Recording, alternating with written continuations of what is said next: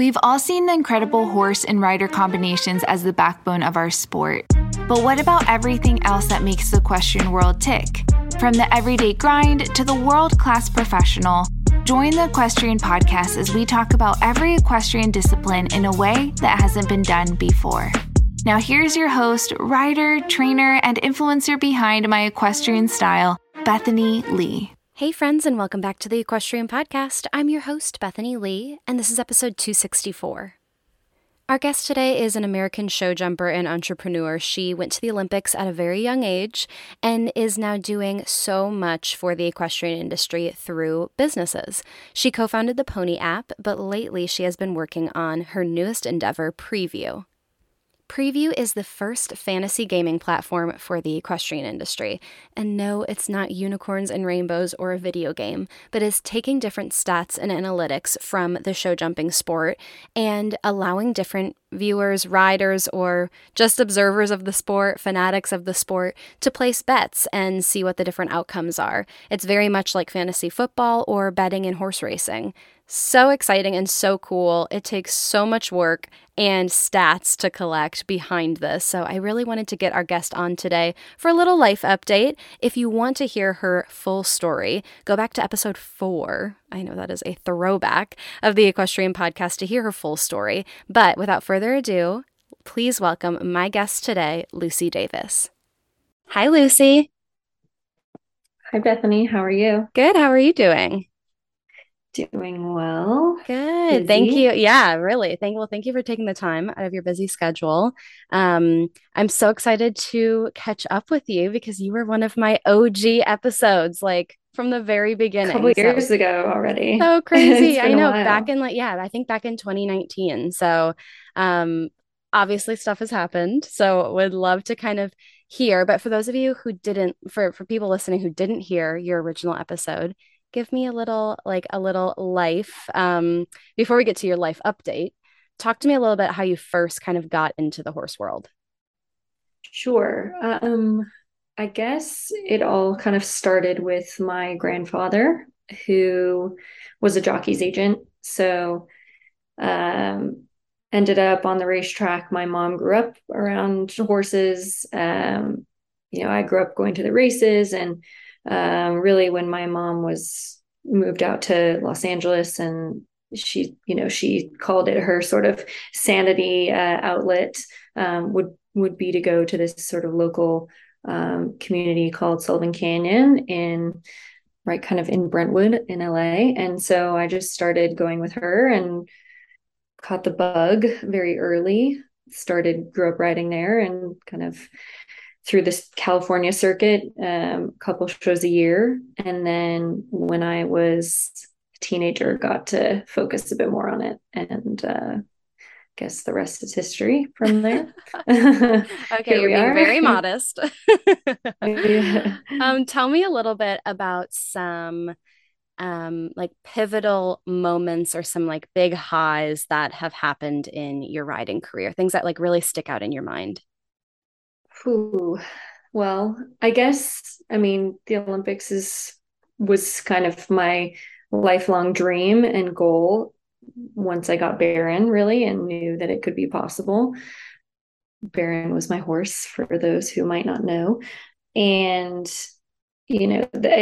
people always ask how it was. And I always say it's the only time that expectations actually don't exceed reality. Like, it was better. And, every time you're looking forward to an event or a party or whatever for so long, it's always a letdown. And that was just such a whirlwind. But there were a lot of pivotal points leading up to that definitely get kind of dwarfed by the Olympics and the medal and, all of that kind of exposure and, competing in places all over the world. Arenas like Aachen, in front of big crowds, getting to travel a lot, getting to even ride.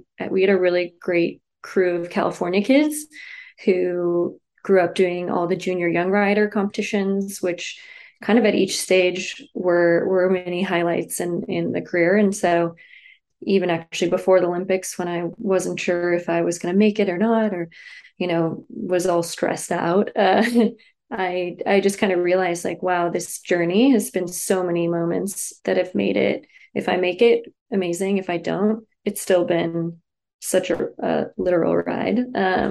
And so, yeah, I mean, I could speak to a lot, but I would say in general, getting to travel, getting to meet so many amazing horse people and learn from, peers and competitors who've been more experienced, my US teammates or mentors and friends. And so it's been an amazing journey.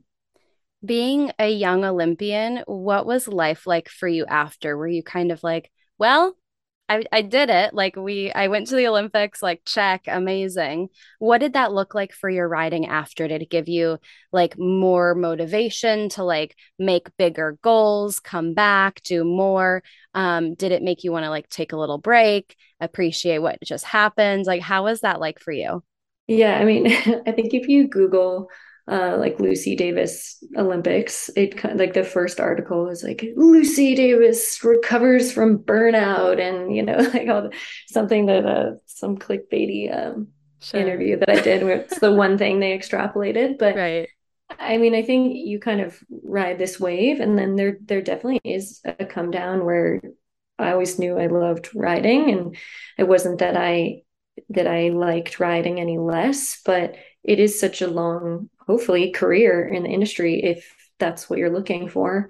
And yeah, I kind of my focus, my goal was just to go to the Olympics. So I was kind of like, what's next? What am I working towards? I'm a very kind of goal-oriented person, and I just didn't know what that would be. And I felt definitely a little bit lost. And that's when I kind of explored like, okay, I went to school at Stanford. I studied architecture, did some interviewing for that, was kind of, dipping my toe into other parts of real life, as people like to say. And it just kind of kept coming back to, I love riding. I love the horses. I can't ever do it the same. Not meaning that I can't ever do it to that level again, but it won't be the same journey, the same horse, I won't be the young phenom. Like I won't, if I do it again, it'll be totally different. And so in the meantime, what is gonna be my next new thing? And that's when sort of I realized that there were a lot of, in my opinion, kind of inefficiencies in our industry, ways that we could improve, to put it nicely, and just started kind of, I think, being in an entrepreneurial bubble of, the Stanford campus in Silicon Valley. My senior year, I was kind of like, I can fix these problems, and sort of naively dove into the entrepreneur life. But, after many steps of learning what to do, what not to do, and many wonderful people helping me along the way, I've now on Startup 2.0, and really fulfilled by working, and running a business within the equestrian space still. Yeah, definitely. I think that that's obviously been a really cool part of your story that you have managed to make it to the highest level of our sport and see kind of from the outside and then have been able to like create a business around it. I know you've been founder and a part of some incredible equestrian businesses, but let's talk a little bit about your newest endeavor, something that I think is so exciting and so huge. So tell me a little bit about Preview, how it came to your mind, kind of how that all got started. Definitely. I think it was kind of a culmination of a lot of steps and ideas. Hindsight's 2020, and kind of a mix of the journey I just shared, in addition to, working at and starting Pony App with Lindsay Douglas. And then also I trained at Old Salem Farm and sort of saw that whole side of being a professional. And throughout that, I kind of realized, there are so many ways that we can grow and improve. And a lot of people are trying really different, exciting routes, but nothing seems to be working. And there's even events with like major capital and things like that. And there's individuals with a lot of money in the space. And why can't we kind of break out of this niche category as a sport.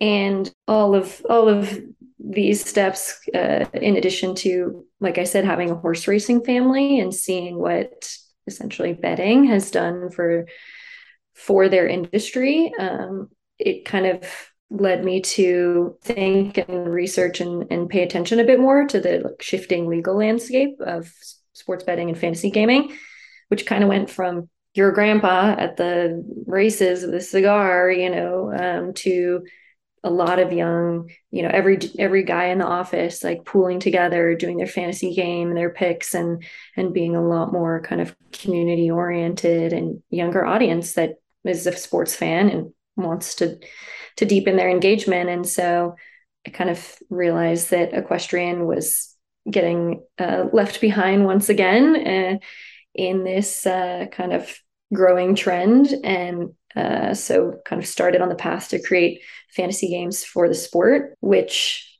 fundamentally kind of in looking into that realized that the actual crippling part of our sport industry is this lack of data, lack of horse rider information. We have records and archives all over the place in multiple federations and breeding organizations, but it's so hard to access if you even can. And what was really crucial for not only gaming and betting, but broadcasting and any sort of media, marketing, promotion of the sport is this concept of live data. So when I started Prixview in April last year, that was the first thing we did. I recruited a few Stanford engineers that I knew from school who were incredibly talented, and they helped me build custom software to basically log new data points in real time.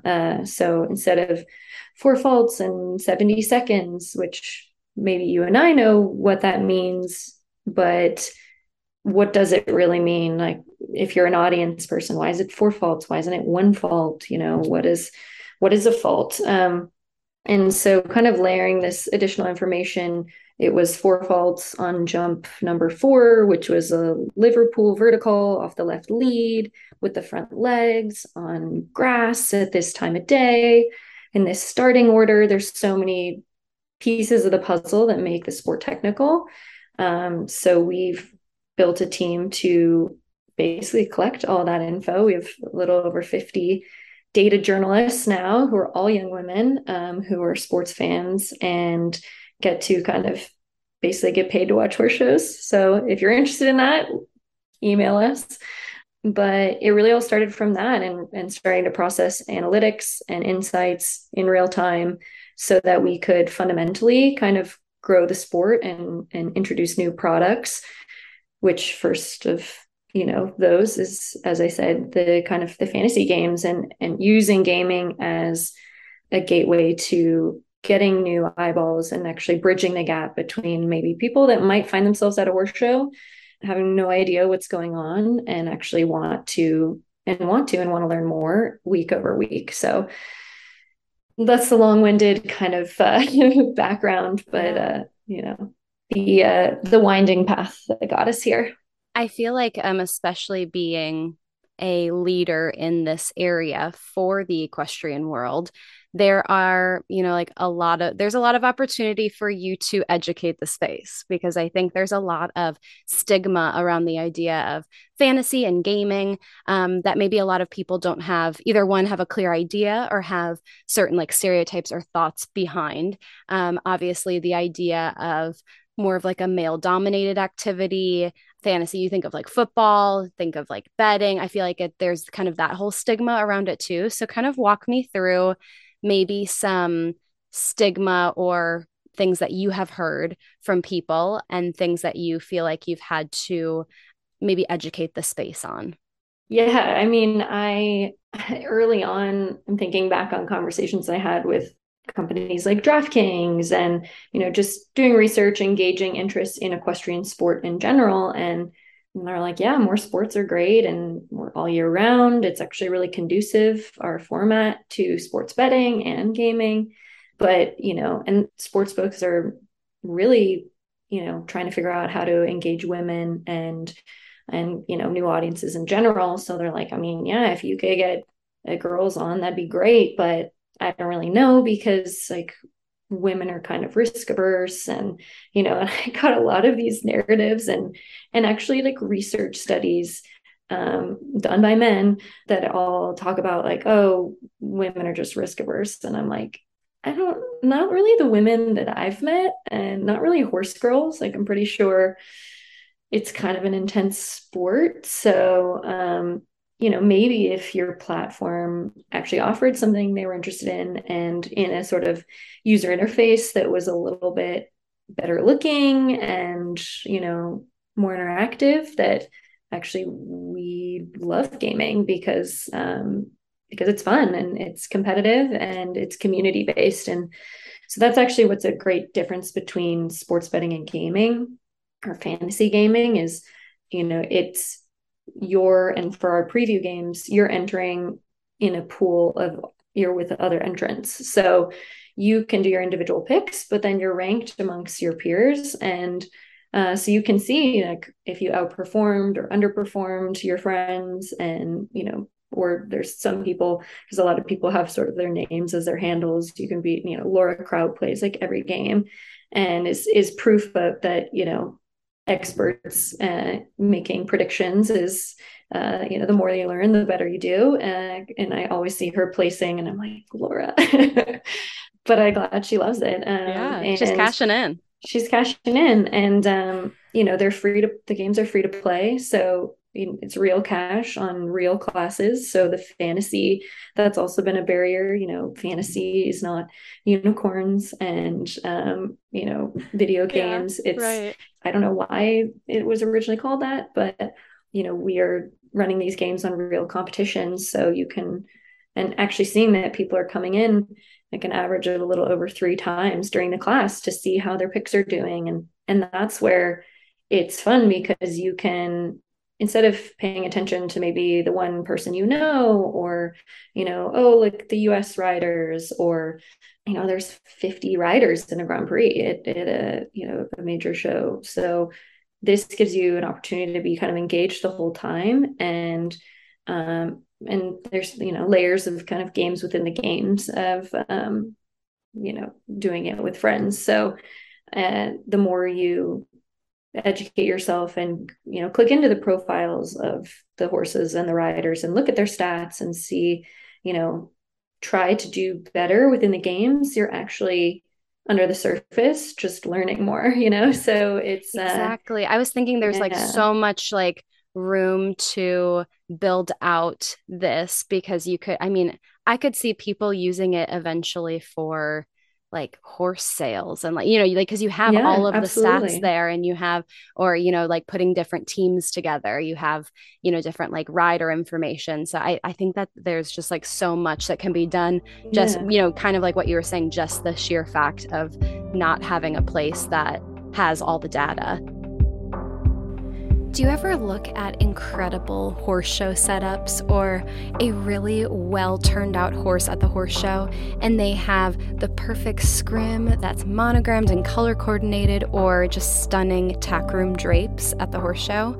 Well, the Clothes Horse has been manufacturing custom made horse blankets, tackroom drapes, trunk covers since 1972. Every single order is taken and entered into a computer as a custom order. So all the details are spelled out according to the customer's specific requests and needs. Then each individual order is cut in chronological order, one piece at a time by hand.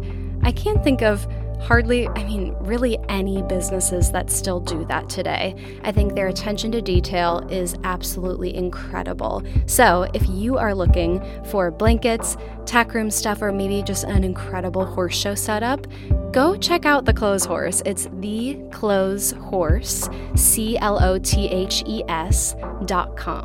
and learn a little bit about all the different products that they have and the services they offer. Again, that's theclotheshorse.com. Take me through, for someone who's maybe never been a part of gaming or been a part of like a fantasy sport, kind of walk me through start to finish what it would be like taking part in gaming.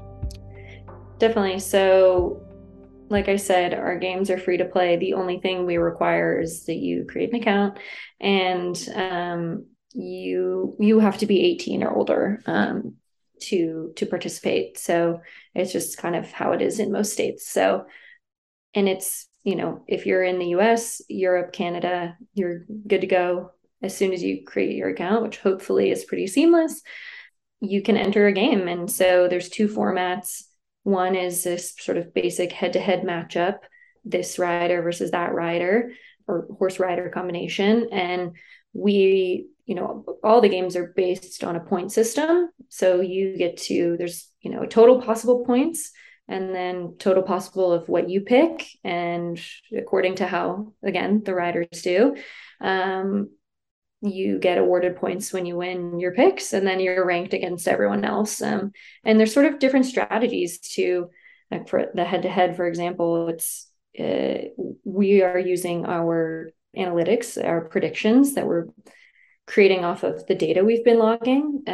And so we might say, okay, the probability that Laura Kraut goes clear on Confu, and her, old veteran partner, is probably quite high in this class on grass, when she's starting 30th in the order, whatever the circumstances are. We take into account all those variables, which is why, like I said, performance isn't just about clear round percentages or placings, or it's really about kind of all of these variables and consistent performance across all of those.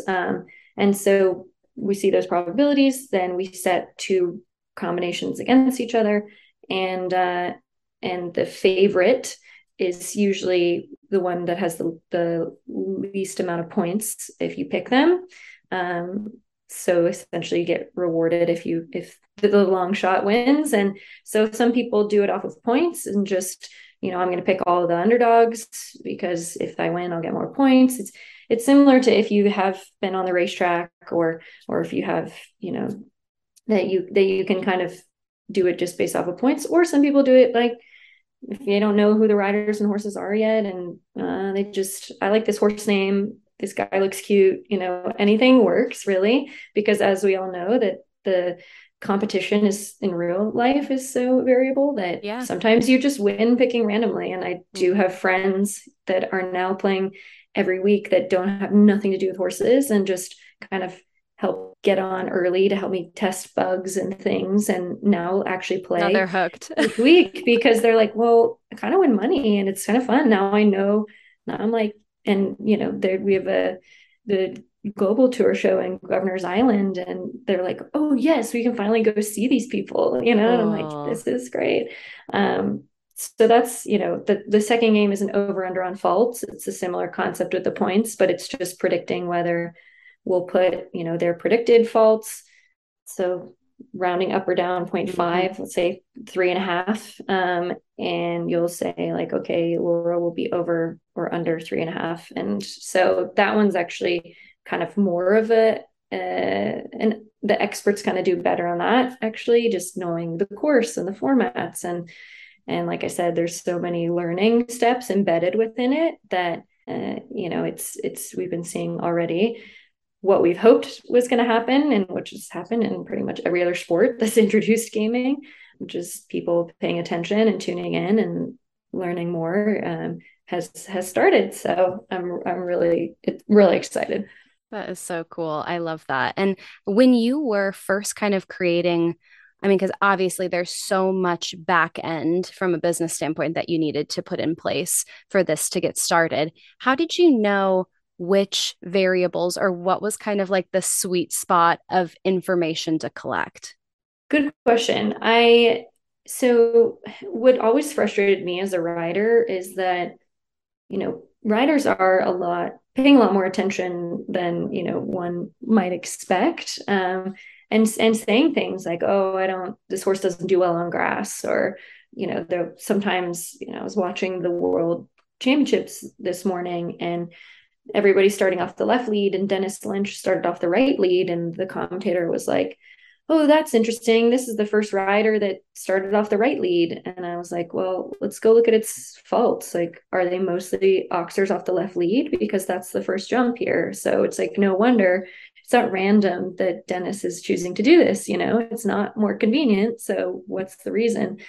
And so I kind of just felt like we needed to put data behind that. And the leads are, something that people talk about a lot. Sort of also, horses that have hind rails or front rails. So those sort of in-game, live data points, I thought were kind of a great place to start. And then a lot of them are truly just static, that aren't being collected. It's the surface, the arena size, the time of day, the position in the starting order. All these things are, some people do better in the beginning, some in the end. Like there's and just numbering the jumps. They always have verticals, and they're always at the end of the course. Maybe it's a fitness thing. There's so many variables. So we started with, okay, let's actually put together these static ones that we can ensure also are accurate, and then let's layer in a new form of live collection to get these sort of a little bit more technical, data points like lead and things like that are hugely important for performance, and for us to layer in that sort of technicality that is required for, every application of it, in my opinion. I feel like that's the reason why this hasn't been a thing yet, because I think it required someone like you who has been at the top of the sport to really understand. And, when you are walking a course, when you are, prepping for a big class, these are, as riders, these are the intricacies that we talk through and think through. But if it were to be someone who was, a sports fan, or like enjoyed horses or equestrian sport and put this together, it clearly would not be the same, because this would actually, besides the whole gaming aspect, like this information is also so useful for the sport. But it had to come from someone who knew and understood the importance and the intricacy of the data, and why those things really do matter. Because I feel like if it were someone else, it would just be the faults in time, and kind of like what you were saying. Yeah. Well, it's easy to put numbers in Excel and create an average, Sure. but we really wanted to speak to, like I said, performance, because that's not only for educational purposes, for gaming and ultimately sports betting, but also for athletes, to know, all my rails are off the left lead, hind legs on oxers. Like maybe I should talk to my vet, maybe I have a flat tire if my horse keeps drifting. Or maybe it's a rider thing to work on. I hope that we're starting with top sport and top riders, but hopefully we can start to grow and scale so that we can reach more arenas, and athletes can have those. But it is funny that you say that, because when we were building the collection software with these guys from Stanford, they were like, there's how many for another format? What speed? now it's time faults converted speed. They're like, what? They're like, okay, now I really see why nobody could do this, but a Exactly. crazy horse person. Like, Exactly. yeah. Absolutely. What would you say is an area of the industry that you have found yourself, today super passionate in, but you feel like the rest of the horse world either just doesn't know a lot about or doesn't talk that much about? I think data, Yeah.